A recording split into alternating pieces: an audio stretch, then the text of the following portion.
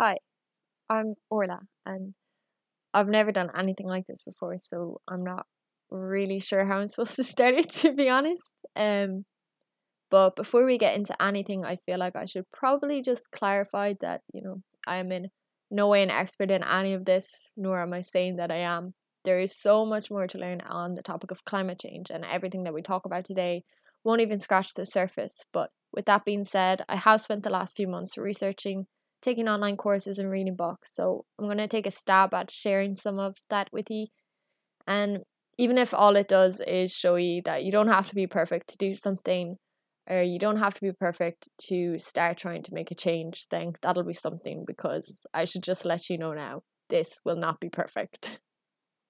So, the first thing I guess that's worth talking about is why I chose Goal 13 climate change as my sustainable development goal to focus my research and my projects on. Last summer, I spent the month of July volunteering in Young Africa in Beira, Mozambique, with SERV. On March 4th, 2019, however, before our travels to Mozambique, it was hit by Cyclone Idai. Winds of up to 150 kilometers per hour were recorded, and floods of up to 2 meters deep in some places. 90% of the city of Beira was destroyed. Over 1,000 died, many were injured, and millions displaced. 6 weeks later, Cyclone Kenneth hit. It was the first time in recorded history that two tropical cyclones have hit the country in the same season. And, at the time, I remember reading a headline somewhere in one of the articles, and it went something along the lines of first catastrophe of climate change. And when I further researched, I discovered that, the cyclone may very well have happened anyways, regardless of climate change. But climate change can be seen to have amplified the tragedy. One critical factor in the southern Indian Ocean that is having an impact on these storms is sea surface temperatures. Warmer seas mean that there's more energy available for cyclones, which can only form when the water reaches 26 degrees Celsius. When tropical cyclones like Idai hit, rainfall intensities are higher because of climate change, and as a coastal country, rising sea levels also result in greater flooding. When I travelled to Beira, the city was still struggling to recover from the harrowing effects. When you think about immediate effects, you must also then think about the effects like diseases such as cholera, which run ripe in the stagnant water. I have seen the effects of climate change firsthand. I met students who lost homes and family members.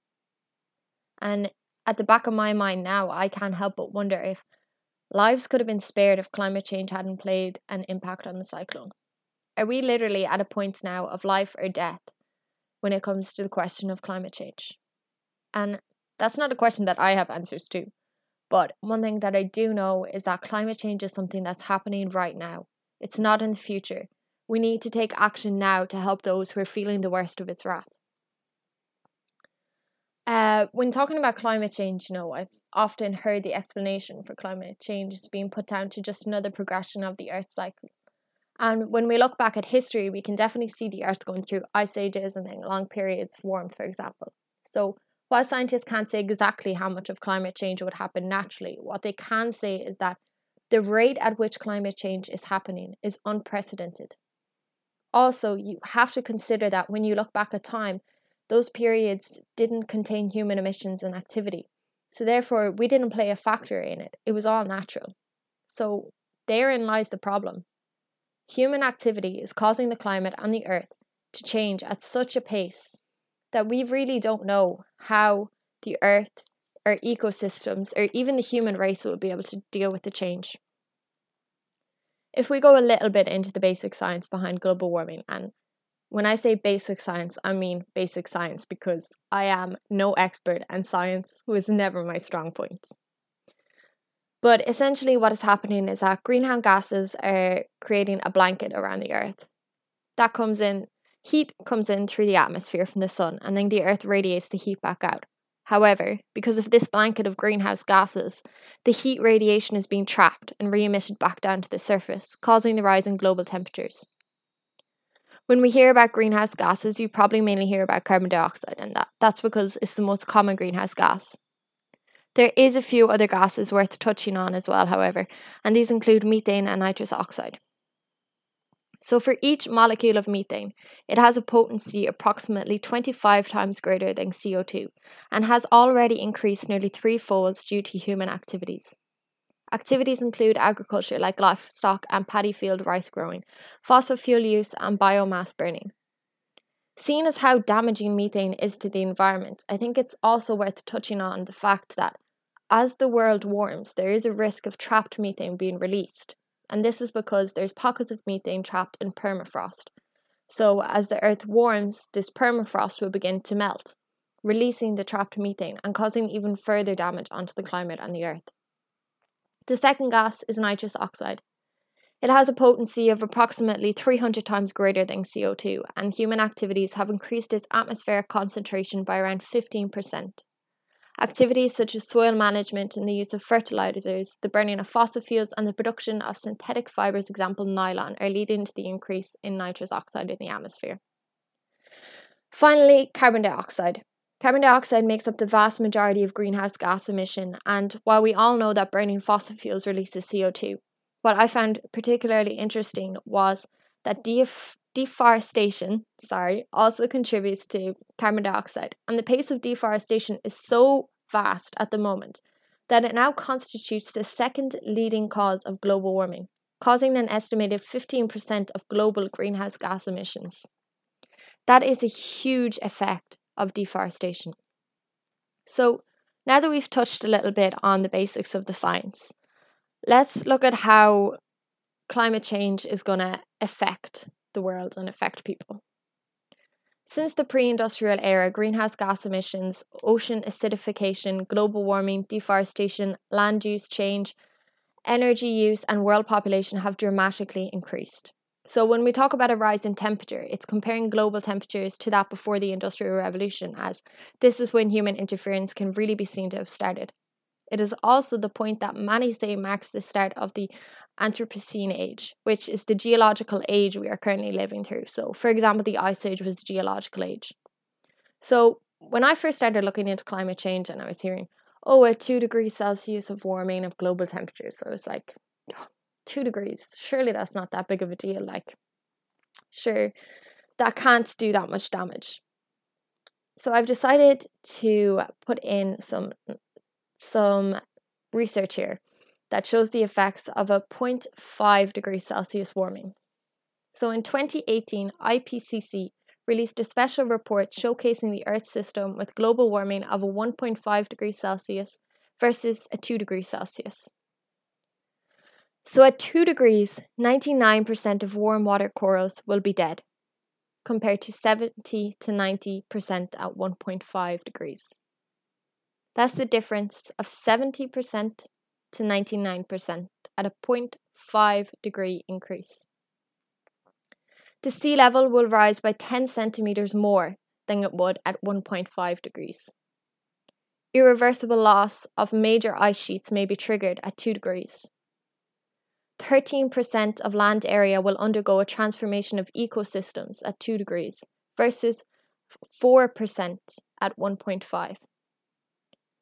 At a 2 degree Celsius warming, the Arctic will be ice-free in summer once every 10 years versus once every 100 years at 1.5. So that can really just demonstrate the impact that even a small change to a global warming can have.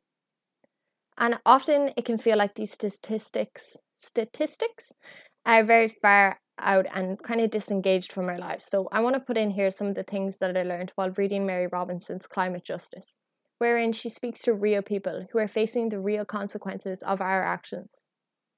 And now, if I get some of the pronunciation here wrong, I'm very sorry, but I'm just going to give it my best shot. So Anote Tong, the former president of the Republic of Kiribati, a Pacific island located on the equator about halfway between Australia and Hawaii, made the decision in 2014 to purchase 6,000 acres of forested land on Fiji's second largest island, 1,000 miles away. He made this decision after seeing the United Nations Intergovernmental Panel on Climate Change, Fifth Assessment Report, which stated that Coastal systems and low-lying areas will increasingly experience adverse impacts such as submergence, coastal flooding, and coastal erosion due to relative sea level rise. He knew that his entire country was at danger of being lost to the sea. Entire villages have already been submerged and people are being forced to move inland. As I said earlier, climate change is happening now. In Bangladesh, scientists predict that by 2050, as many as 25 million people could lose their homes and livelihoods to rising sea. And in Africa, more than 25% of the population live within 100 kilometres of the coast, leaving 300 million people at risk from flooding caused by sea level rise. And we haven't even touched on the droughts that could face us as a result of rising temperatures, leading to loss of livelihoods if ground can't be utilised for farming, not to mention the famines and increase in world hunger that could lead as a result. We need to act now to help to combat climate change. But it feels like such a big problem. It feels like it's already in motion and surely there's not that much that we can do to help.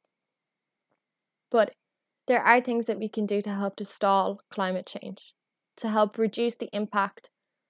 And to do this, we must cut our reliance on fossil fuels and invest instead in renewable energy sources, example wind, solar and geothermal. The Earth cannot sustain our demanding need for fossil fuels. Switching to renewable energy will generate jobs and opportunities around the world. In 2018, 11 million people were employed in renewable energy. However, when making this switch, we must do so by ensuring just transition.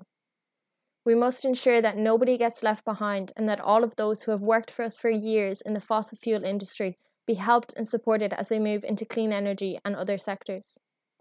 In creating a more sustainable life and society, we must make it sustainable and better for everybody. Businesses and corporations must be held responsible for their practices and emissions, and they must take more account of their environmental impact. As a society overall, we need to turn away from the materialistic, short-term consumerism lifestyle that is causing so much damage to our planet. We have, in my opinion anyways, become so fixated on short-term economic growth and industry that we are failing to see the longer plan. A SciTech report found that limiting temperature rises to a 1.5 degree rise by 2100 would lead to a global economic loss of $20 trillion, while a business as usual scenario of 4.5 degree warming by 2100 could cost the global economy $72 trillion. So, even if we stay lining our pockets now through fossil fuels and etc., instead of investing in renewable sources and changing the way that we live, we will feel the effects both physically and economically. The 2015 Paris Agreement was a landmark deal which showed world leaders coming together to commit to tackling the problem. Among other things, they aimed to limit global warming to well below 2 degrees, with an aim to limit warming by 1.5 degrees by 2100. We are currently on track for a temperature rise of 3 degrees, which could see some terrible consequences. We are still not doing enough. In 2019, Ireland ranked 41st out of 57 states, accounting for 90% of the world's emissions. This report, jointly produced by German Watch, the New Climate Institute and the Climate Action Network, is based on a series of criteria including renewable energy efficiency and climate policy, and is regarded internationally as the definite indicator of performance in addressing a warming world. Now, I don't know what you think about these statistics, but I don't think that they are good enough from a developed country. We need to take a more deliberate and ambitious approach to tackling climate change to make a change.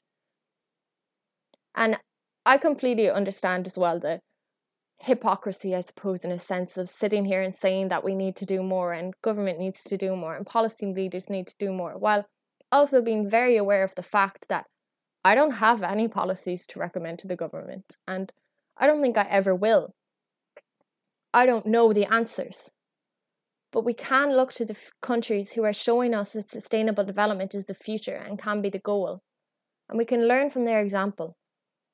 India, the third largest emitter of carbon dioxide, where 240 million people still lack proper access to electricity, has the option to use coal to rapidly expand the country's electrical grid, which one would assume that they would do. It's quick, it'll get it done, and they know it's going to work. But the Indian government has committed to providing electricity to all its people by 2030 by becoming a global leader in solar power. In 2015, Costa Rica produced 99% of its electricity supplied through entirely renewable energy and hopes to be entirely carbon neutral by 2021. If countries like these can lead the way and provide examples, then surely we can follow. Surely we can do better than we are doing now. And at the same time, it's also very easy to say that it's up to the government and it's up to the policymakers and it's up to big corporations, and sure, I'll never be able to make a change. I'm just an individual and my actions will never matter. This is entirely untrue. If you want to compare the climate change situation to the situation that we've currently just gone through and are still going through in relation to COVID-19, everybody had a part to play, especially during the lockdown. Everybody had different parts to play, but everybody had a part to play. Some people had to go out to work and work on the front lines. Others simply had to stay at home. But the system would not have worked if everybody didn't play their part. We would not have had the impact that we had, and maybe not as many lives would have been saved. I'm sorry, definitely not as many lives would be saved. So if you want to look at that in the same way as climate change, we need everybody to play a part. We need everybody to do their role and do what they can, because it is only through collective action that we are going to be able to make a lasting change. So there's lots of things that you can do at home. And the important thing is just to get started. So if you've made it all the way to the end of this, you're obviously interested in climate change in some way. Have you taken a true action in your own life to make a change? For example, you can eat less meat. Maybe you'll do a meatless Monday. You can cut down on how often you use the car if you're in a place that you can take advantage of public transport or cycling. And I know, like living in rural Ireland, it can be a little bit harder to do that, but there's other things that you can do. If you have a home, can you insulate it so that you have to use less energy on heat? Can you turn off the lights and use energy efficient bulbs? Fill your dishwasher up all the way before you turn it on, so therefore you're using it less. Use less water. For example, when we're told in primary school, turn off the tap when you're brushing your teeth. Buy local produce and buy in season. And if you're feeling very brave and you have some good ideas, write to a TD, write to the government. Why not? For me personally, what I'm working on at the moment is my fashion and fast fashion. Trying to avoid it because some people may not know, but the fashion industry was actually found to be the fourth worst pollution industry for CO2 emissions in the 2018 climate report. The only three industries above it were electric, agriculture, and road transportation. So there's lots of things that you can do at home. I think as well sometimes people get disillusioned and they start seeing looking after the environment as an activity separate to their everyday life. But looking after the environment is about our lifestyles. It is our everyday life and making those little changes piece by piece to make a larger impact. So let's all pick something today. One thing, one little thing that you're going to work on to try and make a change. As Margaret Mead said, never doubt that a small group of thoughtful, committed citizens can change the world. Indeed, it is the only thing that ever has.